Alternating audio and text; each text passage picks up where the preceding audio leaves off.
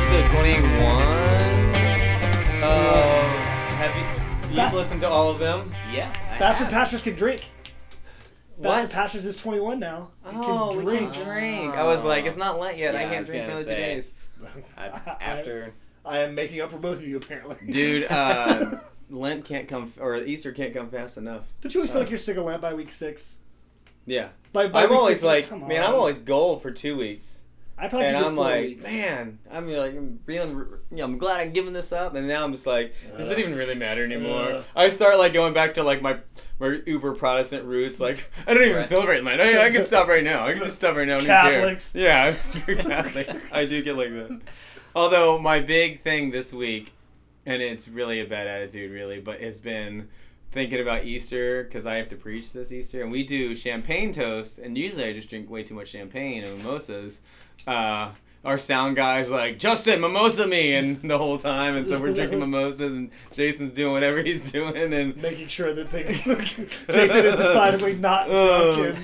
And this time I had to preach, and I was like, I had this long like, man, I'm tired of this. You know, there's going to be new people there. I need to make it better. I was like, this is our day. This is our day to celebrate. They're coming into my thing. I don't even care. I'm like, I don't know. So anyways, not my favorite. But I get to start drinking soon, which is nice. So we're joined today by Evan. Hey, how do you say your last name? Cons. Like concentration or Concentration. constipation. Conks, not conks. I think it's like conks show. That's what it looks like. Oh, And it okay. doesn't make any sense. It's Slovenian for a piece of thread. So it's really it's Ooh. a power name. Piece of thread. Yeah, it's like the Slovene version of Taylor. And that's like, I know a dude with the last name Kochs. I'm like, it's Cox, right? It's not Cox. It's Cooks. And I'm like, that's not Cooks. I can read. I can read. So right before this, we were talking about our favorite cartoon character crushes. And what? Well, it started by because they made Zelda and the New Legend of Zelda game like really pretty, but she's 17, so we're all going to. Jessica Rabbit was mine. I remember seeing that. Jessica Rabbit's supposed to be. And I remember seeing that and be like, I didn't know animators could draw things like this. And I actually started in 7th grade. I used to draw. There was this guy named Ty, and he was like, "Hey man, you're a pretty good drawer. Can you draw me a naked lady?" And I would draw him naked ladies, and he would give me like quarters from his lunch money. You're a or something like that. pornographer. I know. I was probably the worst you're naked a ladies ever, pornographer. and I also didn't really understand the anatomy of a naked lady either. So I was making things up. I was like, this seems like something that might not Here's be where there. the tentacles come out. I was so like, I had nothing in 7th grade. I knew nothing. I was like, You were- I don't know. I know there's nothing there, so we'll just draw nothing there. You were small town like North Carolina's version of Larry Flint. I'm not from North Carolina. I'm from Virginia. Oh, sorry. Yes. There's a really important It boundary. is an line important there. boundary. Just like Ohio and Kentucky, Virginia and North Carolina. And then, what was the other one? Remember Cool World with Brad Pitt and Kim Basinger was like animated? didn't I see remember that thinking that one was like, wow. And then there's Kathy. All the Disney princesses. Yeah.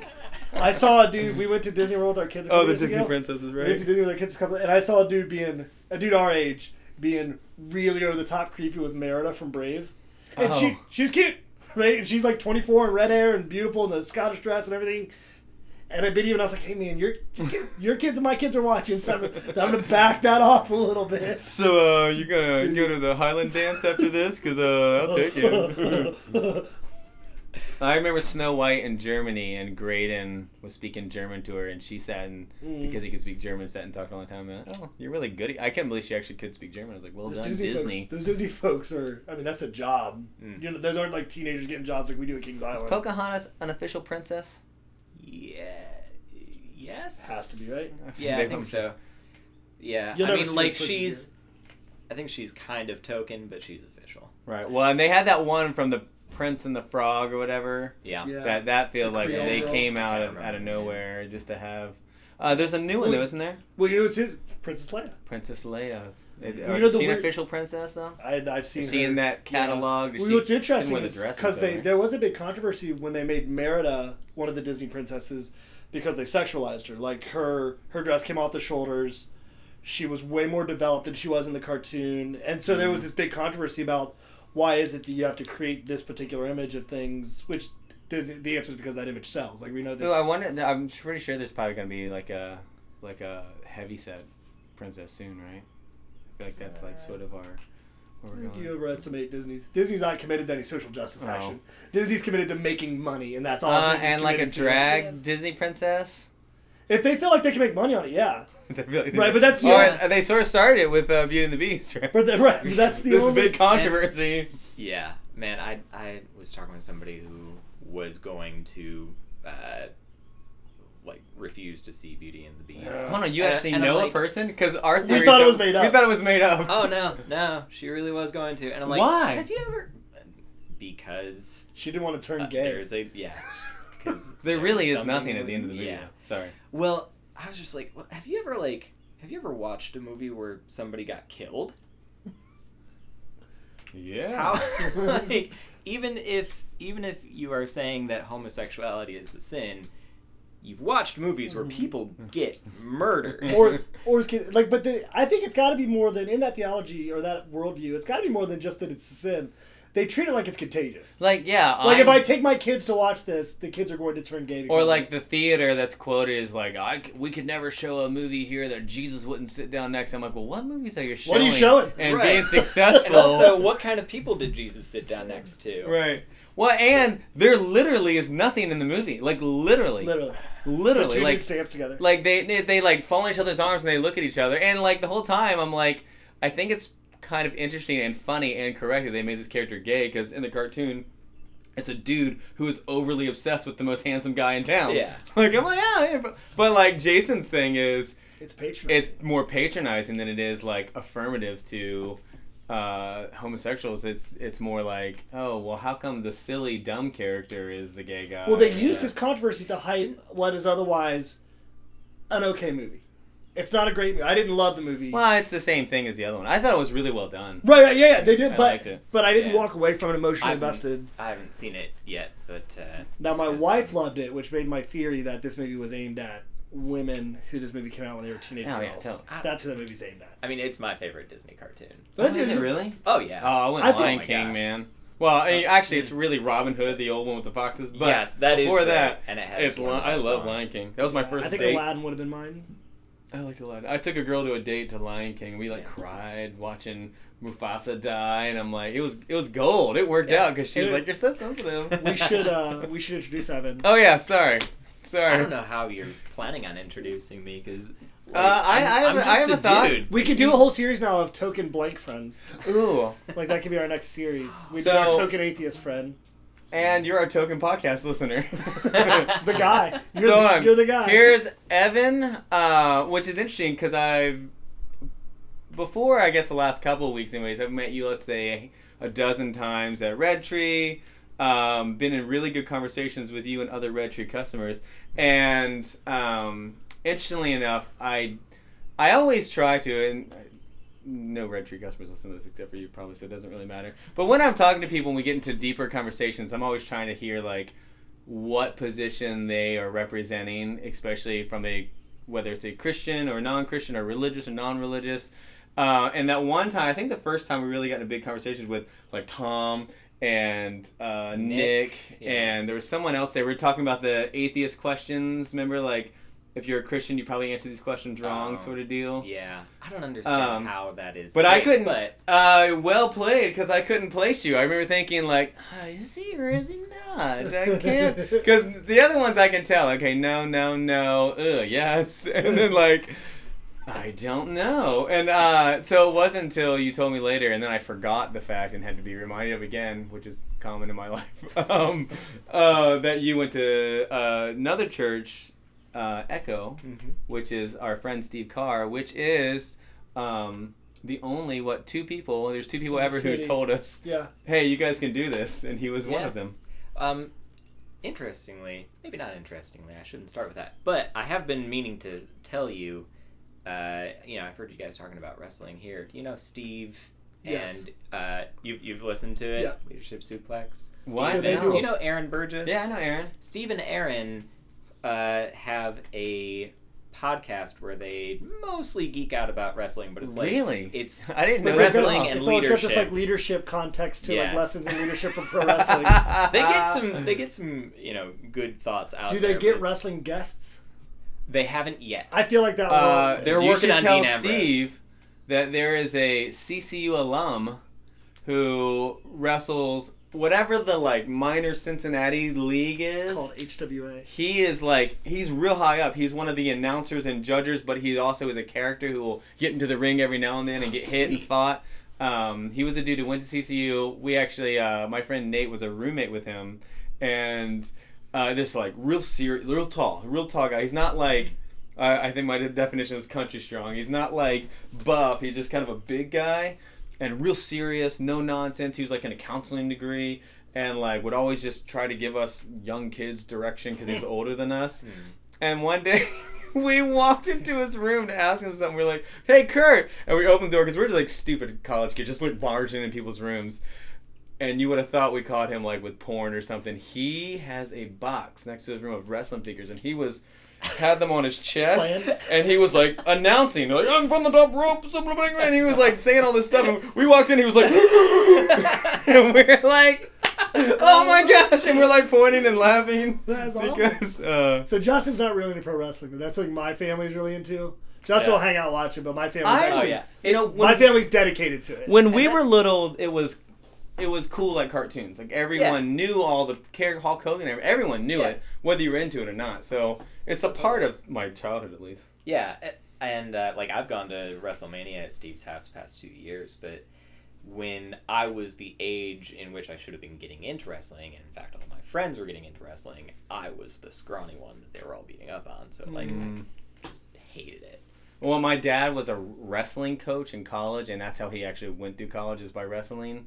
And so he was always that guy who's like, "Well, yeah, it's not real wrestling." I'm like, but I hated real wrestling too because he made me do it in 7th grade, and I was teeny tiny. My son Foster is like the exact same physique. He's like small as I was, and he was like, and I would just get cradled and pinned Right. every time. I'd be on the top or the bottom, whatever else. They would just push me down. I was like, I hate this. Speaking of cartoons, you should look up the Teen Titans Go, where they all get into wrestling. Like the The newest one. new okay. And then Cyborg is like defending the noble sport of like Greco-Roman wrestling, and then they're all trying to do like they're trying to mix the two together, and it's I didn't know that everybody hates the new Teen Titans Go. Like it is, everybody derides on the internet. It is because the emo one was really good, I guess. Well, that's because everyone who loved the old one are like, how old are you?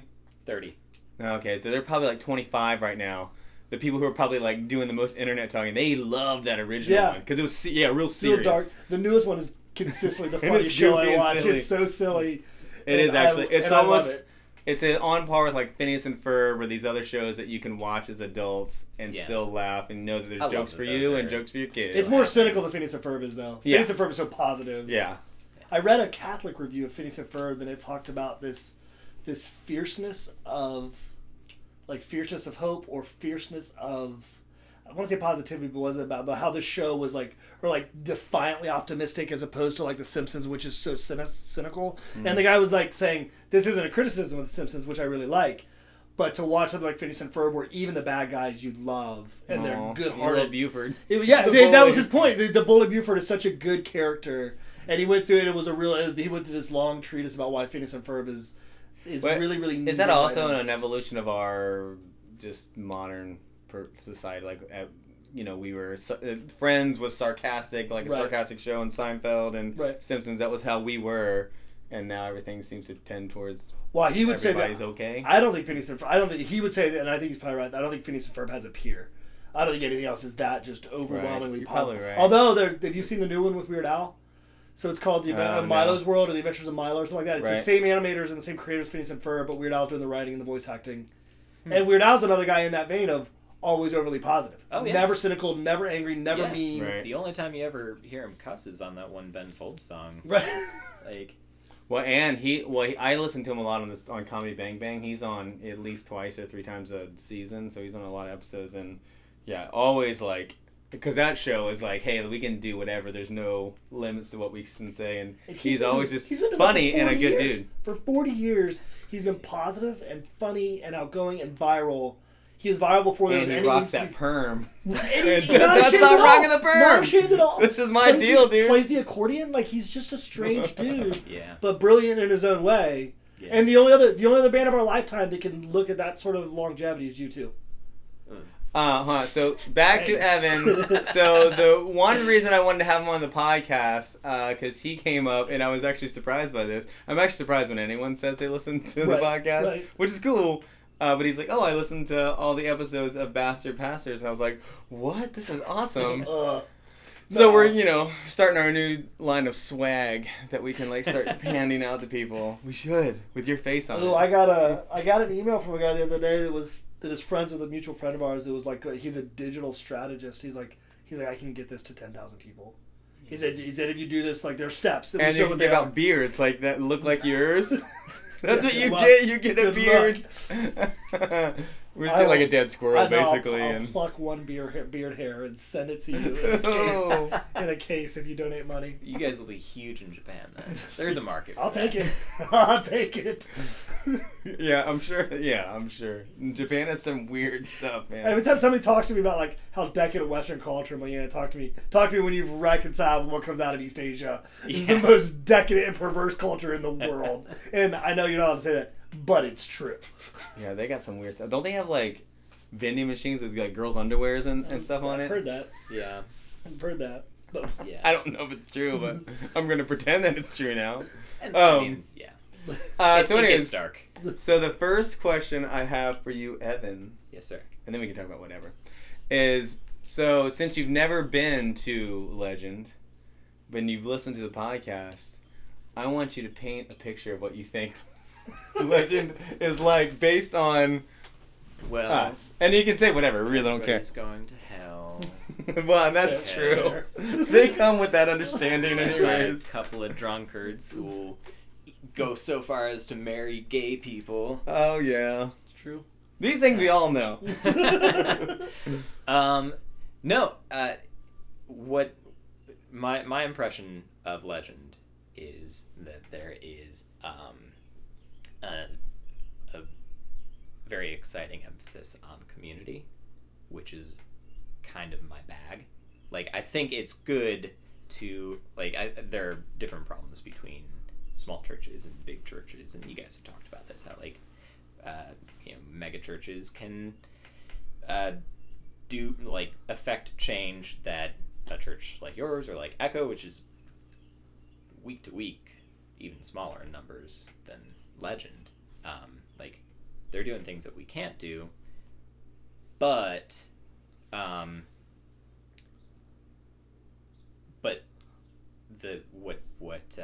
was actually just talking with some of the guys from my church last night about what a home church is, and the conclusion I came to is that's where you have your investments in relationships. Right. So and that's huge to me, and getting a little bit selfish, I work in community, that's getting we'll talk people. about where you work in a second, because I love it. Okay, yeah. I think that would be good. But I work with people who generally get pushed to they just get pushed outside of basic community, right? And if you are a person like that and you go to a big church, you can hang out there and it's big enough that nobody feels like they have to talk to you, right? But a smaller group of people is more likely to actually include somebody who otherwise would remain invisible. Yeah, and so Evan works at Starfire Council. Is that the technical term, Starfire Council, or do you just say Starfire? I just say Starfire. But it is, yes. Which I Starfire think Council of Greater Cincinnati. And then Tim, who runs a lot of Starfire, he always is. Every time I start talking about it when he comes in, he's like, "No, I want to hear how you describe it." So this is how I describe it, and he says it's not bad, but I think it's actually one of the coolest organizations in the city that I've actually got to see grow. So they've always met at Red Tree since 2008. People were coming in groups, and right when Tim started sort of I guess it got kind of thrown on him, right? The guy kind of it was run to the ground, and they was like, okay, hey, we're gonna close soon. You're in charge now, whatever. And he turned it around to something amazing, right? Yeah, I mean, I don't really know the whole story of how that transition happened. I started in like 2014, right? But Tim has been fearless and really dogged, and like we started out as a day program for adults with disabilities. And it was originally for people with mental disabilities and treated what we might typically have thought of like, okay, well, this is where we send people like that, right? Right. That's the original, the model and which of the wasn't day program horrible, but that's not what it is anymore. It's a safe place for, your adult son or daughter to go. From moderate to severe, correct? Yeah, I mean, our limitation is that we don't provide any sort of like medical assistance. Right. But we've had people, involved who needed that, and they just had another staff with them. Right. But it's like it was a safe place to go. We would have different activities. We would get out in the neighborhood, go to coffee shops, and Tim was just sick of it. Yeah. Because you're still just like, there are all these great people who have so much to offer, right. And they need, eventually these are adults. Eventually, their parents are going to be gone. Who knows what their family situation is, and then they're going to have nobody except the state. Right. And so he took it to say, hey, we're not a place that just takes care of people with mental disabilities anymore. We're a place of community integration. So these are people who we all think, oh, it's cute to go help out or they're there, but we're not inviting them to our house to have dinner. We're not hanging out with them. We're not going bowling with them. We're not having game nights or movie nights with them. We've marginalized them to the side. And his whole thing is, because I remember he even talked about, because you guys have this really cool building, he was like, I even don't love this building because it makes things come here. And he's like, I want everyone out. And so a lot of what your job is to get people who are at Starfire into, hey, let's go meet people and let's go hang out. Like you're meeting beer people right now because one of the guys you're with loves Michael. Michael, he works at Mad Tree in 50 West and Catch a Fire Pizza inside Mad Tree, and I mean those are the people. Inclusion aside, I mean those are the people really doing God's work in Cincinnati, making delicious beer and pizza.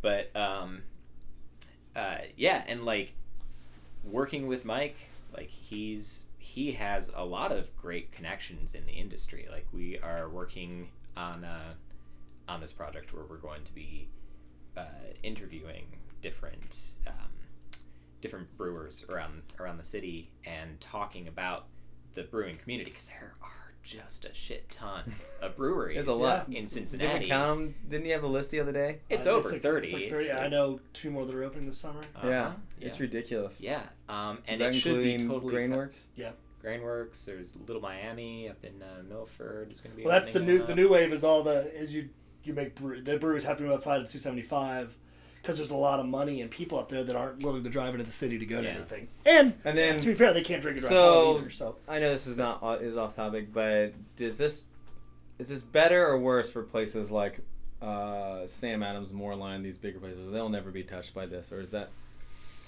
Sam Adams is a good example because Jim Cook or however he pronounces his last name. K-O-C-H? Yeah, he's K-O-C-H, yeah. Look, comes around full circle. He's from Cincinnati, actually, but he owns Boston Beer Company. He's involved with the Cincinnati brewing scene, though. He was at the Beer Baron Ball a couple years ago. He's finally getting there. They've been, most of Boston Lager is produced right here. Right. And they've been kind of embarrassed about it, but if you see the latest Sam Adams commercial, you'll see a dude wearing a hoodie that says Sam Adams, Cincinnati, Ohio. Yeah. And I think they're going to be opening a tap room. They just released the 513, I think it's a lager. Yep. Anyway. A friend of ours was too little too late, though? No, because the difference is they're not competing with each other because they're still just 1% of the market. All the market share is to be stolen from Budweiser, Miller Lite. Right. You can't make any money taking a customer from Ryan Guys if you're Mad Tree. you can make a lot of money taking customers away from Budweiser. Right. I don't know if you can do that, man. My blue collar neighbors I'll have a lift, which is like they'll be like, oh, that's and they're like, my neighbor will actually bring them to my house. It's Like, $3 hey, a can. someone knew I liked beer and bought me this. You can have it all. It's disgusting. I tried one. He tried like a gnarly brown. He's like, I almost puked. Do you know what He's Bud like, Light costs? Bud Light, man. Bud It's like Light's on $0.25 you. a can. Yeah. That's an easy sell. Yeah. He's like, you're paying $9 every time you get a 6-pack. I'm like, yeah. He's like, I just got 24 for $9. Yep. I'm like, I know, but you probably have to drink all those 24, and I have to drink all these 6, and we'll probably be around the same. I don't know, man. I'm just Sam summer, I could Adams be going is on. a little bit at risk. Yeah. But they're really nationwide. supportive. Yeah. I mean, like they had a bit of a tiff with Lagunitas a couple years back. And everybody's fighting for shelf space now. Right. Right. 5 years ago, 10 years ago, Sam Adams was the only craft beer on the shelf. Right, and that's why they're the ones hurting, because they're the ones you go to a bar and you're like, I don't want to be seen drinking Bud Light or Coors or whatever, so I'm gonna be artsy and get. Oh yeah, there is lager. times where like there's not a lot of off options. It's like Budweiser or like Sam Adams. So you go Right. with I will it. still now- proudly drink a Budweiser. Yeah. Proudly and every time. Miller High Life for me, man. Dude, when I go to Oakley Pub and Grill, they're like $2 Miller Lights. I'm like, well, I guess I'm getting the $2 Miller Lights. We had a WrestleMania party here, and there was a cooler on my back deck where we were watching wrestling at, and like there was Jared, I think, brought an 18-pack of Founders All Day IPA, and the Cables brought over an 18-pack. We brought like Budweiser. Strawberry Pig and Lift. The Budweiser is gone, and a bunch of the Founders are still there. But That's Budweiser's a good WrestleMania kind of beer. Yeah, I could see that. I mean, makes it sense. That's a says, Stone Cold it says beer. America on It's it. a Stone So, Cold beer. hey, is Tim a Christian? He is. I always feel like he is, but because he's really good at his job, he's not going to overplay any card. He's just gonna be like, eh. So if you guys don't know Right. Starfire, Yeah, I sorry. feel like I have a reputation that's well deserved of being headstrong, and I don't follow very well. Tim is one of the few people in this city that if he told me to jump tomorrow, I would say I'm like immediately. He's the nicest guy in the world, but when you meet him, you're like, you have an iron backbone. I would do whatever Tim Yeah. told me without question. If Legend fell apart tomorrow and I had to get a job outside of ministry, Tim would be the first person I would go ask to work for, because he's the kind of dude I wouldn't matter what he was doing. Probably pays better. I will work for this dude. Yeah, no, it's an amazing organization. They're doing awesome things in the city. They do a lot of like almost like TED Talk kind of things a lot. Yeah, every week actually we do have like a community inclusion brainstorming session. It's scheduled in sort of a helix pattern. It's like Monday morning the first week, Tuesday afternoon the second week, Wednesday morning, Thursday, and then like doubles back. So So you catch everybody. and it's open to whoever wants to be there. It's a great way. Like if you have a project, we get a lot of people from like People's Liberty who they've got their grant money, they've got this great idea, and they're trying to get it implemented. A lot of times they'll show up and we will just like be like, we know, like whoever, Scott knows this guy, and this guy. Let's get you hooked up. Yeah. And we'll partner with you on It's it. cool. It's great. And Tim is, man, like his heart stays soft and fiery. Yeah. He's been at this for a long time, and it's very encouraging and very impressive. Well, the word vision's gotten thrown around so cheaply and loosely for the last 20 years that I want nothing to do with it. Tim is a visionary in the truest sense of the word. And a dude that he's not compromising on that. Like, there's forward, and you're welcome to partner with him if you'd like to go forward. Mm-hmm. And if not, Yeah. I mean, good luck to you. He's not. And it really, it Yeah. opened my eyes to it's a fact. I mean, I'll talk a lot about, in private conversations about our church and be like, oh, I wish that we have more black people. I wish we had more Hispanics. I met a whole Korean church, and it seemed like their leadership was all going to go. I was like, what can I do to get all of these Korean people to come to our church? Because I'd love to have a multi-ethnic church, but never once in that, I've even thought I want gay people at our church. I want this, like, never once I think, oh, I want someone with mental disabilities at our church but Tim's got me to open up to like, we don't do anything. Like, we don't do anything to really, because otherwise it's like, it's almost like we have a couple senior citizens that are in the home, and like when people get upset about how they act, it's like they're home all day by themselves. Mm-hmm. They have Elsie, who was on that one podcast. Yeah. Oh man. She listens to that podcast. Jason burned her a CD of it every day, probably at least twice a day, every day, because that's all she has time to do. She has nothing time to do, so she just listens to the same disc. She doesn't want any new ones. She doesn't want to listen to any of the other ones. She doesn't want any I new really ones. want to meet Elsie. And that's another reason why I'm glad that I'm here, because I feel like I'm in on all of these like inside jokes that I'm not supposed to, just having listened to it. But You probably know more about our church than have to be able to go there. There's like 30 people, so I think we have consistently like 50 listeners on this. All Yeah. right. But every time I meet one of you, I'm One like, of you. oh crap, that means someone in the church isn't listening and doesn't know who we're making fun of. And because I always think, even when we make a joke about somebody, it's in the context of, oh, they know who we are, it's yeah. okay. Ooh, you should see how many times people like. So who were you talking about? Me? Who are you talking about? I just go, Or sometimes they'll guess. I'm like, no, we're not talking about that at all. And like, oh, I thought that was that. I was like, well, stop thinking. Stop thinking. But so you said you guys don't do anything for like people with disabilities, Right. And like I don't think that is a problem. Like I'm pretty sure Crossroads has like a support group for parents with a son or daughter with a disability, which is smart. That makes sense, because there are a lot of challenges that go along with that. But having like a ministry Right. for And I don't people think with that. disabilities I is just like just in the same context, I wish we had. had everything. I was like, I wish we just had everyone represented. Like, I wish we were a church that really, because one of our issues really actually is we're not a church where anyone is really. I mean, there's a few people I can think of really who are saying, hey, come to our church. That's not really our MO, and in some ways good, in some ways bad. But It's actually made me think lately. I think all communities are innately insular. All communities are innately self-protective. Yeah. And you have to be intentional to not be that way. Right. And you also have to break things to not be that way. Yeah, and I think it can just be. It makes sense to have your community where you just have time and invested in relationships. Like, that makes sense, and where you feel like you can be yourself and say the things that you really want to say. like on Easter. Yes. I'm trying, man. I've been trying so hard to get David, our pastor, to slip D's nuts into his Easter sermon, but I don't think he's going to do it. I think he's making it a goal for... It would take nothing.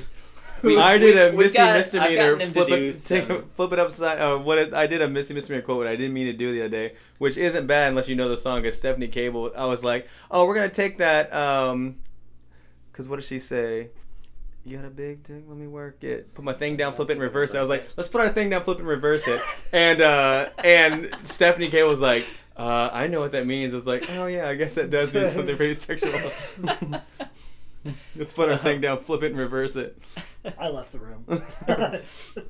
But anyway, I recently, with one of my community partners, Scott, who is like just this awesome dude, and like he has a heart for worship. He's an organist, and like, but he's had some not so great experiences with the church. Just people not knowing how to take him seriously, because he rocks back and forth. Sometimes he talks too loud. Sometimes they're physical things that make people not want to approach him. Mm-hmm. And it is a damn shame for him, first of all, and also for them. And so we've been investing in this men's group in Price Hill. That's like, it's a bunch of really cool dudes. It's also way more conservative than I am. What church is that with? Is that with Velocity? Velocity? Steven Staten. Velocity. Yeah, really cool dude, and a lot of the people who go to the church are like in addiction recovery. And yeah, I feel like with that crowd, it always tends on a more conservative, because I guess they really need those or want those rules. And yeah, it's reactionary to something, and it's understandable. And spending time with people who view things very differently. I mean, like there have been things said by there's one guy in particular who's said things that like were definitely sexist and definitely racist, and I want, like, I would get like angry, and then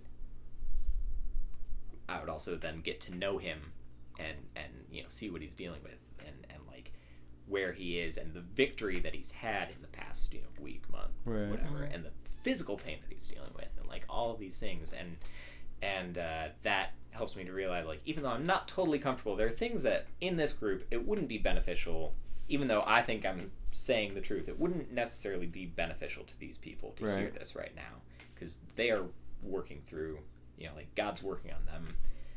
He's meeting them where they are at. Right. And that has been a really good lesson for me, being outside of my home church and being with my...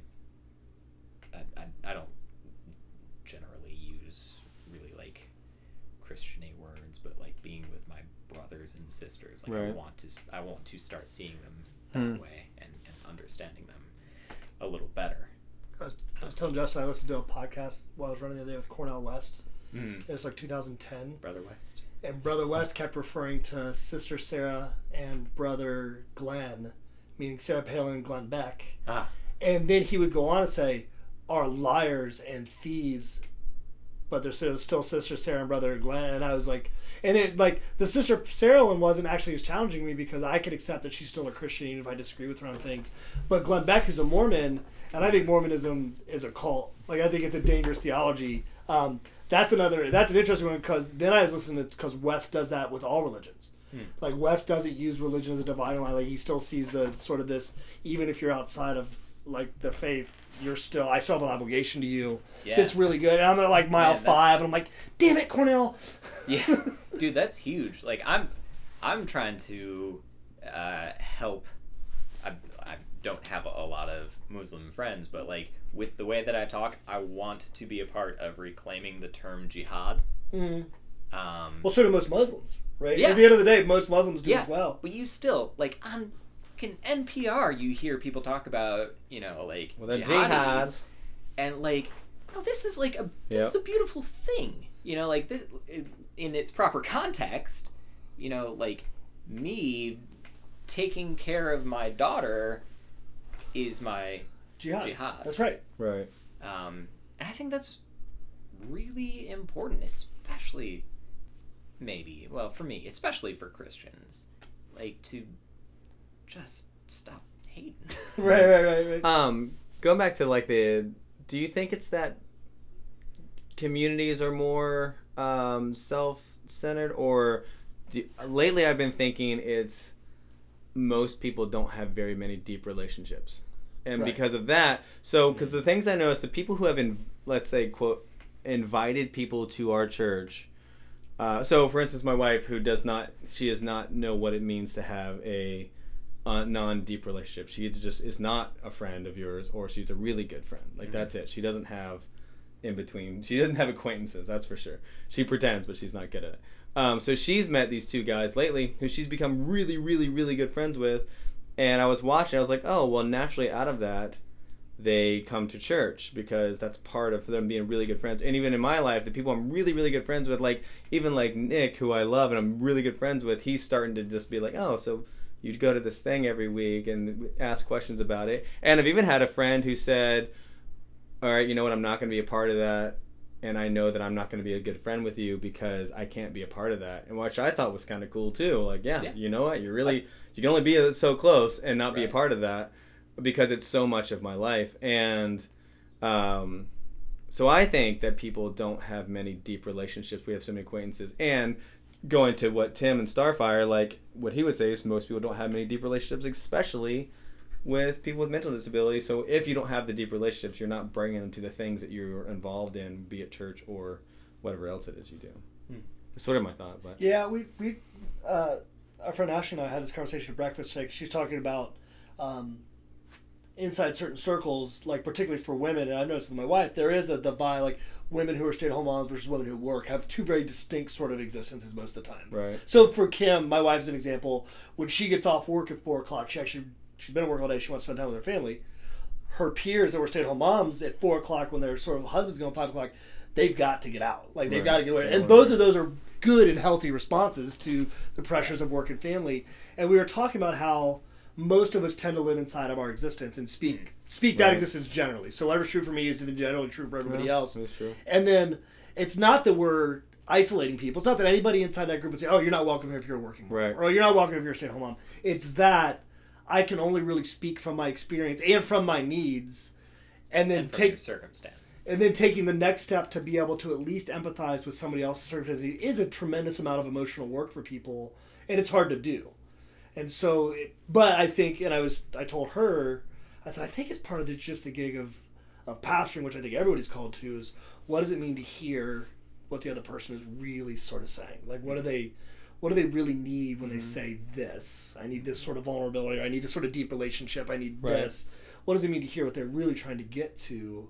And we're like, nothing in our culture is actually structured towards that. Like, nothing is structured towards. Right now, my wife and I are in this conversation. Our lives work really well, but are all structured towards shallow relationships, especially with each other. Our work, we have an hour and a half a day, maybe, with each other, right? And by that time, we're both exhausted. Right. And so it is. I think that there are gigantic. This is where I think social justice work starts to come in, not thinking about adults with disabilities or all these other things, but there are lots of people, all of them with the same basic needs that are not being met. And then they lash out of that need by not being met in very distinct ways. And so how do you, if you're going to build a community, those are the kind of things. Then you can then say, oh, we have this thing that separates us, but we have this thing that sort of draws us together. What is this thing that we can all sort of agree, what's the agreed upon ground here? But it's a lot of work to think about, right? By the end of the day, I've got nothing left. And I watch TV and go, it's Brueggemann's thing. I watch TV so that I don't have to do anything else. Right. Like I numb myself. It's true. What else do you do outside of? So you go to Echo, and you work at Starfire. So those are two very like ministry oriented things. Do you feel like that at Starfire? Well, I mean, in the sense that it's my jihad, sure. No, but in the sense that but, man, you're really doing something more than just, hey, I'm going to work, but you're doing, in a sense, I think loving people. I think for me personally, it is a form of ministry, but it's not in this, in the sense that it would be scary for some people to hear me say that, because I work with people who have no interest in God or faith, and that's fine, because you people have come an to our church interest. have no interest in God or faith too. But yeah, but my work is still to connect that person with other people who share their interests and can benefit from their ability and their insights. Were you there when there was a girl named Megan who was in, and she really was into Harry Potter, porn writing? That was because anytime someone from Starfire comes in, I mean, that never came up in conversation for me. Which, I mean, Harry Potter porn is usually kind of a lead erotica writing, right. That's. No, because I always like to ask, what your, especially back in the day when everyone did their capstone project. Yeah, we still do projects. So I always ask what people's capstone is. And I think it was Leah when Leah worked there. And Leah was like, oh, you might not want to ask. I'm like, well, I'm going to ask. And she started telling me, and she's like, well, Draco and Harry, I don't know if you know, but they love each other. They slapped. And I'm like, what? She's like, Harry was not into girls. The Jenny thing was just a front, him and Draco. And that's why Draco was always so angry with us. I'm like, this makes so much sense. I loved hearing about it. She would mainly spend time with Harry and Draco, but then every now and then some of the other characters would bone, I guess, too. Oh my gosh. But that's amazing. But anyways, it's always fascinating to hear what people are, whether it's art or porn or whatever else it could be. It's always fun. Man, I didn't expect to hear that one. That's sort of one of the freedoms about because if Starfire was a faith-based organization, you wouldn't be able to get that sort of creativity. And even if you're from the outside, that's outside of my wheelhouse. But there's something sort of freeing, and then the freedom to be able to explore all things in that sort of context. The question you're asking, I was sitting there thinking, I hated my job when I was a teacher the first year, because you suck at it. Every first year teacher sucks at teaching. It just because the learning curve's so steep. I actually consider ministry in that There's no amount of schooling that's going to prepare you for this gig. It's just you got to learn how to do it. You have to develop your own voice. Right. And I had a good mentor who was the cheesiest Christian you ever met. Like, he was the last, I think, of that big wave of evangelicals. And he's still a good dude, right. good husband, guy I look up to. He finally was like, you have a day-to-day job that allows you to invest in 120 kids from a background that don't have adults that only care about them. And why are you talking about, you're already in ministry. And it was the first time that I ever stopped and said, the idea of like vocation versus calling, or vocation versus those kind of things, that as a follower of Jesus, everything is a ministry. Right. And the amount of freedom that comes with that sort of mindset. So now I work as a cog in the biggest, like, most evil corporation in the world, doing things. Subversively, I get to be a follower of Jesus and a leader for Jesus inside this context where I get to say, this, but this. This, but this all the time. And it's one of the things I mean is I was telling somebody today that I think we're all sort of hitting the doldrums of middle age. Like, you just hit, for 25 years you get told, okay, this is next, this is next, this is next, this is next. Get married, have kids, you hit that line, and then you just wait to die. Right? That's how our culture sort of set up our lifespans. But that's not true if you're sort of working in sort of this idea where everything becomes a mission field and pastors aren't the only missionaries, pastors aren't the only ones doing ministry. Right. And especially, I mean, when you're talking about pastoral care earlier, as you know, like, it's easy to think of, if you're a pastor, then you're the preacher, but then other people also think then it's your job to be the one to go visit somebody in the hospital or whatever. But, like, that's bullshit. I mean, like, it's cool that you get to do that, and it's important to prioritize those things. Right. But, like, if nobody else in the church is doing that, then...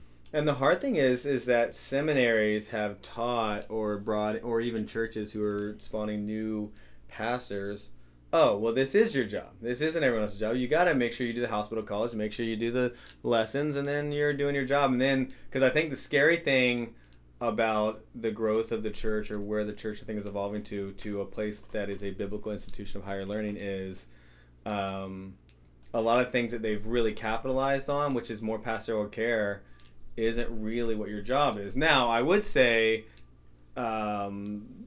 biblical literacy is one of our biggest things that I felt like I got from college, that, oh, this is what I have to offer. I can point people in the right direction.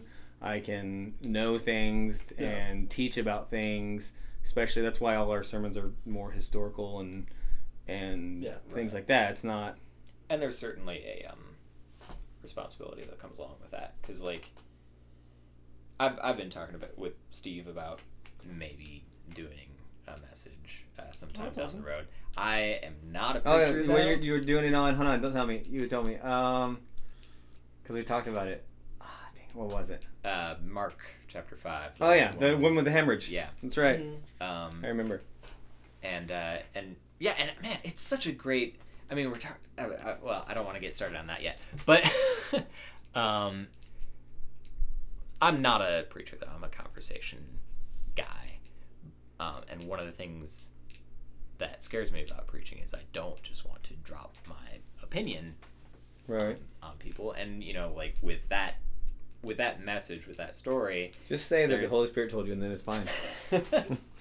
Well, I'm going to have to go into, like, here are some places where it kind of looks like we're dealing with religiously sanctioned misogyny, and I have a theory about that and the grander story of redemption that that we have through Christ as individuals and as a people. Like, there's a reason, like, circumcision is a male-centric sign of covenant. Like, that is something that was made available only to men, and that sucks. But it's something that God introduced. When we go out, you have to, like, clip the labias or something like that of women. Well, so go through and do some basic, like, study on the average woman in ancient Israel. She is prohibited from going to the temple 10 months of the year. Like, given her monthly cycle, and then the expectation that you're having a baby every 1.5 years. Like, it sort of works out that you're 2/3 of your life you're not allowed to go to the temple or worship, and it's this sort of, like, fascinating idea. Yeah. So and there are these, like, there are these things that are tough to talk about and think about, and I have an opinion. What's your opinion? Well, just that, like, there's a reason that God hates women. There's a reason that Christ replaced circumcision as a sign of covenant. Because, like, at the time, that was, it's, you know, we talk about, on a personal level, Jesus meeting us where we're at and drawing us closer, and that's a good thing. But when he does it, when God does that to a society, says, like, you guys are crazy and super misogynistic, I'm going to meet you there, but you're coming with me. That's good. That would be Pope. I'm reading Pope Benedict's book right now. Pope Benedict would take that sort of tack on, like, the history of religion, that God allows people to move graciously. Yeah. As opposed to, like, dropping. I mean, we've said it with, like, one of the more, I remember being fascinated by the idea that once you come out of the Exodus, all the ways that the Israelites worship are the ways that the Egyptians taught them to worship. Like, they worshiped like Egyptians. They built, they had something. The Ark of the Covenant was even the idea of, we need something to look at, because that's how it was in Egypt. We've been Egyptians for 400 years. We need, and, like, that God's always, and, like, even how we do church now is an adaptation of the way the culture's done it. Like, it's not like, the church has always followed suit with that. Like, okay, whatever's going on, we'll just adapt it to that. The love feast in Romans, like, the communities gathering together, that wasn't uncommon for everyone to do. And we were talking today at breakfast about, like, preaching's going to have to die in its current model. It just, the idea, if I stand up on a Sunday morning and say to you and prove to you biblically some hard idea, XYZ is true, if you don't agree with that, you'll dismiss me. You won't change your mind.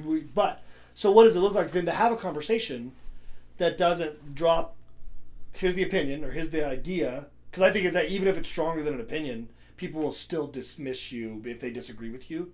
And we were using like heavy political topics today. Which I will join you for a political podcast. Oh, you guys can do one, and I'll just make jokes in the background. But Like, like, my input would be like, that's stupid.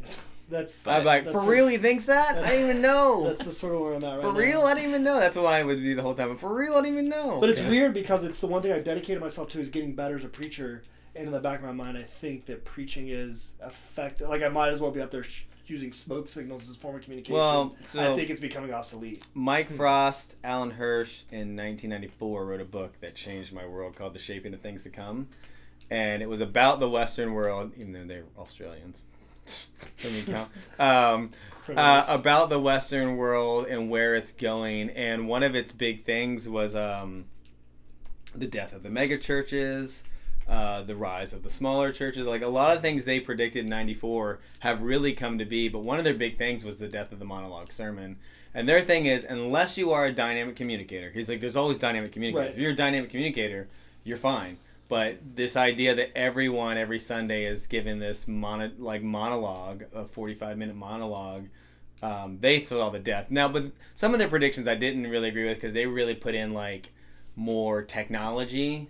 And I think that's one place. And I'm sure since then these guys they seem smart, have revamped their thoughts. But it seemed like they jumped more on the technology wagon.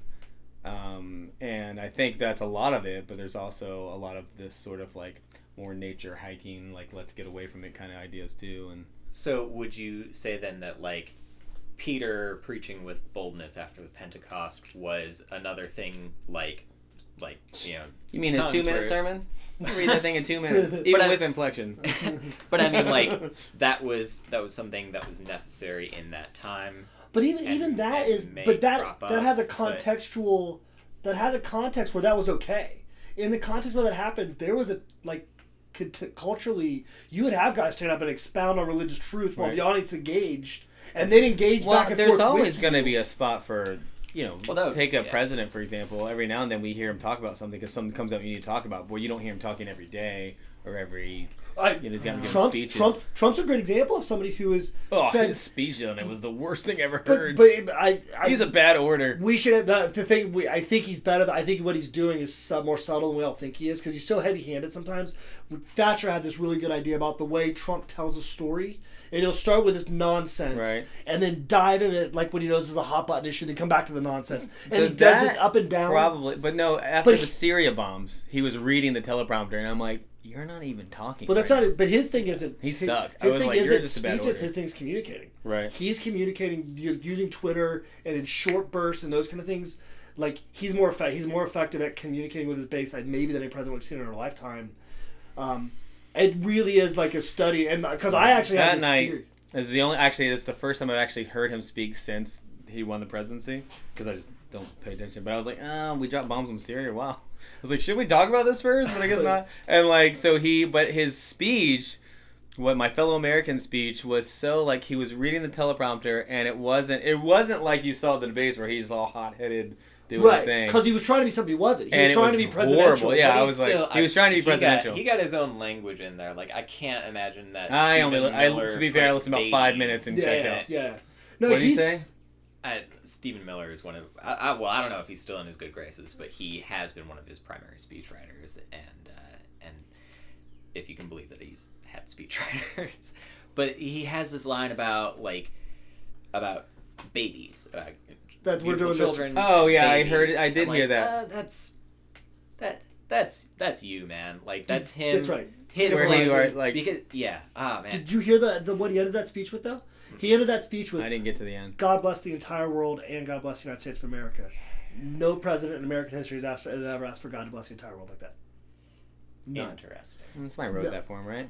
I don't know. I think he's got a base level like cultural Christianity that lets him just speak. Like he saw that on a bumper sticker. That's I can't believe it. That's It's hard for me to believe. It's well. I'm sorry. The thing is, like the third debate where they talked about late term abortion, and his description of abortion was a C-section, Right.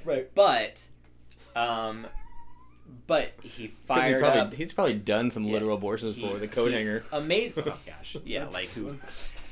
Wow. Whatever. Because I feel like that dude has probably knocked up a lot of chicks, man. Right. And Right. That dude's never done it on his day's work in his life. He might have paid for somebody to get an abortion, but he didn't do it himself. Yeah, I don't want to speculate, No, even though the I have FBI is privately coming here. speculated about this. coat hanger abortions from Trump, huh? But Jesus. Going but all the in. thing that really frustrates me with that is like it was effective. It totally worked. Like my parents are pro-birth and it won them over. I am pro-birth and it really pissed me off because I think that there is a good argument to be made. Like about Louis it. C.K.'s argument. Oh gosh. I think it's awesome. Like I love that he poked at both sides there and called them he both did a great to account. job with both sides, but Because it's true. It's what he said Yeah. is 100% right. Yeah. The whole thing about women should be able to kill babies with like I'm surprised he hasn't taken more flack for that yet. I think, Oh, I think he it's said getting, I much think it's, worse. I think it's getting ahead of He steam has- right now. Yeah. But like the fact that like this is the person who was essentially tasked with or took on the responsibility of presenting the pro-birth argument to the nation, and he describes a C-section. But he uses very passionate rhetoric with it. My disconnect in all this is, and I think this is true with everybody our age, we've been so used to presidents since Bill Clinton catering to us that we forget that Donald Trump does not give a shit about anybody under the age of 40 because you don't vote, you don't pay any taxes, you're not in power anywhere. Man, I did all those things. Not to the level of the other people. Silicon Like, and Valley. you look across the No. board, man, he's not. And you know what? I'm not arguing. You know why he won? Right. Because I wish old I white didn't. people came out and voted for him, and black folks did not vote for Hillary Clinton. Those two factors explain it across the board. And rightly And so. so his speech patterns and his communication patterns are not aimed at us. They're not trying to talk to us because we're dismissed. And so it's this interesting thing that in the criticism's like, well, he just doesn't get it. He got it. He's got something. He's figured out something. Now it's cynical, right? And and I think it's too little, too late. I think it's the dying gasp of that particular political movement. They're having their death throes right now, and I think he's the last run at that. Well, man, this turned political way quicker than I thought it was going to. Yep. Do you think we've had an uglier president? Serious question. I was trying to go through the faces. was pretty. like physically. Physically. Abraham Lincoln is Oh, not a good looking physically. man. This is Okay. the most superficial question. But this is what I think about in my Abraham head. Lincoln is not a good looking man. Oh no, I thought he was. No, he is Yeah, I not. just picture him from Across- Abraham Lincoln Vampire Killer. That dude was strapped. Across the board, read description of He was a- Abraham he was Lincoln. a- Yeah, well, he had that Looking that disorder where your Yeah, bones yeah. grow, and Yeah. he would have died soon anyways. William Henry Harrison had a weird hairdo. Who was the one that was dying in a bathtub because he was fat? Taft. He didn't Taft. die in a bathtub. He's too fat to get out of the bathtub. Was he still attractive, or was he attractive fat man, or no? I don't really have an opinion. Come but, on! But he wasn't. I think about it all the time. He wasn't like Jabba fat. He was just like a big, was kind rich of happy looking dude. He was rich But he was miserable. like as the a Big president. Lebowski fat. His, Big really, Lebowski fat. if it had not been before women's suffrage, his wife probably would have been president. She was the one who pushed him into it. He wanted to be a Supreme Court justice, which he eventually got. But like that was where he shined. It's interesting, and just to cycle back around to what we've been talking all day, as soon as we start talking about politics, I have this like dual. I love it because it's a hobby for me. It's what I majored in. It was my original sort of career idea. Like these are, Cool. I get into politics like you get into movies. Same sort of like, and I treat it the same way. It's just a blood sport that I'm into. I'm there with both of you. But I also have this gigantic. I could feel like anxiety rising right now because face to face, if we have kind of this conversation, even if we came to something we violently disagreed upon, because looking at each other face to face, it would be done in a way that says, oh, okay, we could get to the point like we just disagree, let's talk about something else. Because it's immortalized and being distributed to other people who are going to listen outside of a context and not look us face to face, not see when we're joking about those other things. I know that happens inside churches. Like I feel this tension to walk this line of not breaking my Did you hear when they community. set up the podcast? Right, but not breaking the Presents. community we've created Trump's not over that this handsome. other thing, which has sort of been like Yeah. this is a conversation I've been having myself lately about my presence on social media and those kind of things as well, because I know that what I discovered is that people thought things about me behind my back that they weren't saying to me to my face, and it gave me this significant like anxiety all the time, and because I would never do that. Right. If I disagree with you, I would just go talk to you because it's just a sport. We can debate politics in the same way that I can debate about why I love the Bengals over the Steelers or whatever it is, because I treat them all the same. Right. But ultimately, it's because I'm a conspiracy theorist that believes the Illuminati is running everything, and I don't think there's much of a difference between Donald Trump and Hillary Clinton. I don't really mean that, but ultimately, deep down in my core, when I get down to things, I think the differences become pretty gray, and that's the most inflammatory thing I could The say. Illuminati. My kids are rolling into the Illuminati lately, so we talk about whole. I really sat and dedicated a lot of time to picturing the classroom and all the presidents' faces, and I was like, which one's the ugliest? That's really what I sat there and There's thought. one who looks like Alec Baldwin. Ooh. I I love Alec Baldwin. Yeah, I think it was Fillmore. He's a handsome man. I think Millard Fillmore. I've never thought that in my life. I've never looked at a man and thought, handsome man. Really? I'm not saying, I'm Honestly. not criticizing, but it's just not something I No, would I don't mind the criticism. Never I the just- picture. I would never. I always feel like I have the ability to tell who's handsome and who's not. I'm like, oh, you're a good-looking guy. Yeah, I don't like. Look, I giant man crush on Dave Grohl. Like I. Yeah, like, that's because yeah. you like him, not Right, like I his like him. looks. Because he's not the most handsome guy. He's become more handsome as he's... He's pretty good That looking hair, dude. though, that luscious hair. He's pretty good looking dude so for good. 45. Yeah, as he's matured too. He's Living a rock and roll lifestyle, I feel like he's aged out pretty well. He's no Axl Rose, right? Although, like, really, visually, they've just turned into a Christian rock band. Like, that's what they look like sonically now. as well, man. Yeah. Yeah. They like I he. didn't finish Sonic Highways. I did, and I think they're the greatest band of my lifetime. I love the Foo Fighters more than I do anything. too. I don't think they're I the have band of my lifetime, but I do love them. I have thought since their third album, this dude is sneaky Christian.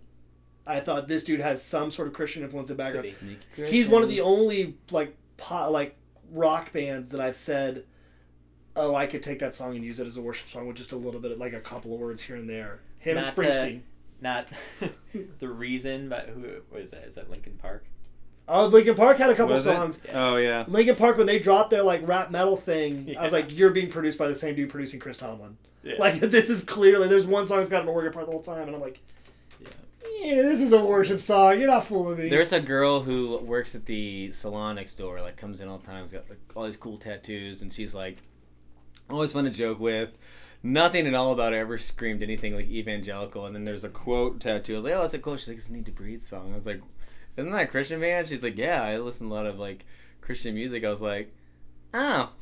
I was like, you're suddenly not as cool to me anymore as you were. There are. I did like Need to actually Breathe some- as a Christian I band. never heard of them. I mean, I don't. heard I've never heard them. They do it like so their first album was produced by Ed Roland from Collective Soul, Okay. and they sound like a late '90s Southern rock alternative band. Dude, I recently re-listened to Going Public, the Newsboys like '94 record. Wow. Does that have And Breakfast Club on it? No. There's Shine on it? Yeah, it has Shine on it. Oh, I And love Shine. that's like the best one. one. For one thing, it's like before CCM really had money, and it sounds like it's supposed to be a New Order record. Like it sounds like it's supposed to just carry on from Republic, but it's nowhere near.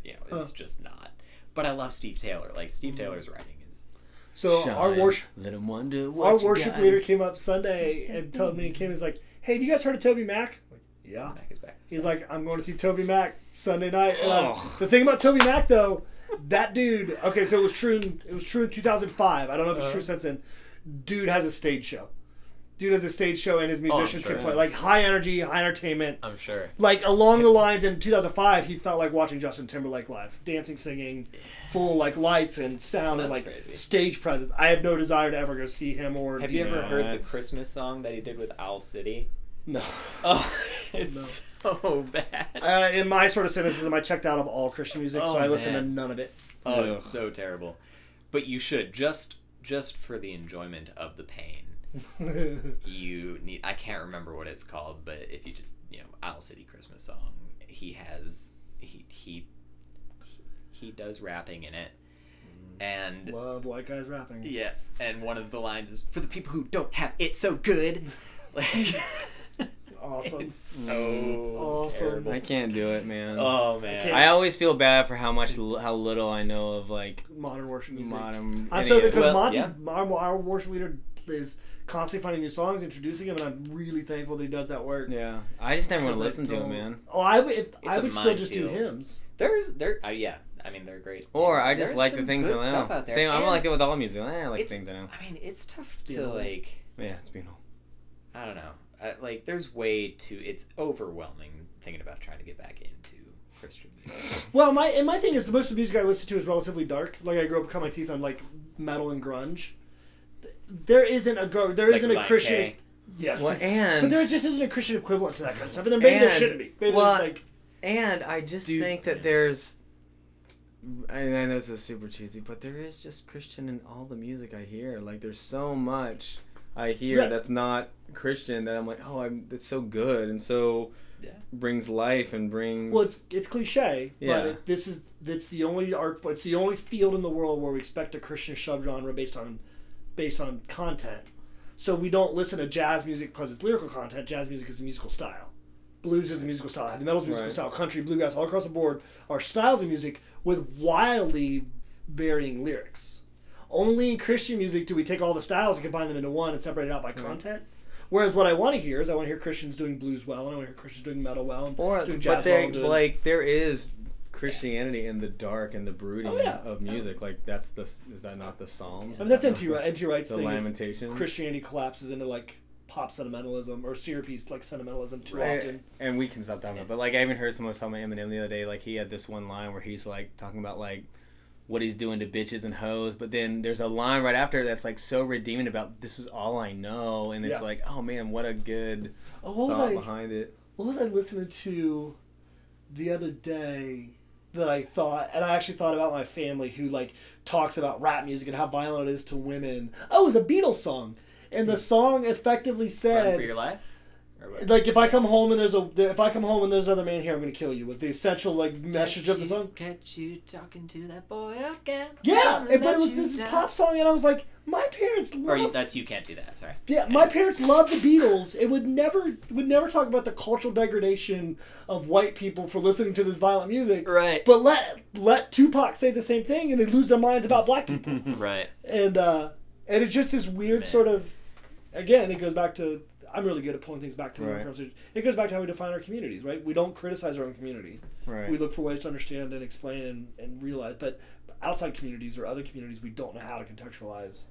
Yeah. And they I have think- to be defined as the I other. think I'm just getting old where I don't care about things anymore. I'm like, Anything. yeah, it's all fine. Anything. It's all. So if you That's how I am. I'm like, yeah. You should Why watch are you the so South mad about anything? Why does not everything's Jesus loves it all? Well, It is one of my mantras is people are cute. Right. Yeah, like if I start getting pissed about something, I'm just like, God, people are cute. Right. And it's what I said in a sermon that day. It's like, you know what? Jesus doesn't love you any more than he loves anyone else, and you don't love him more than anyone else. So just calm the fuck When down. we used to play music. Remember people that, getting and it's fights. all good. Like people getting fights in the bar we played in, and my guitar player would just be like, "Other people's kids, man." Other people's kids. And that was our battle cry for people acting out. Somebody else's kids, man. Hey, that's our longest podcast Yeah, ever, I think. we should probably An hour wrap it up. and- an hour and I 10 think minutes. I was just looking at my phone. I think goddamn Gallows already came and We left. miss them. We wanted I to was go gonna- see. I was looking up their tour dates, and I don't see the Newport, Kentucky one on here anymore. I get that Aw. song stuck in my head. It's and- catchy. And yeah, and like, you know, I'll just like mindlessly sing stuff Motherfucking all the thing, time. too. And like, I'll change lyrics of songs to be about my daughter or cats or something. Not that one. And so like, Y'all Yeah. motherfuckers need Jesus. You motherfuckers need Jesus. And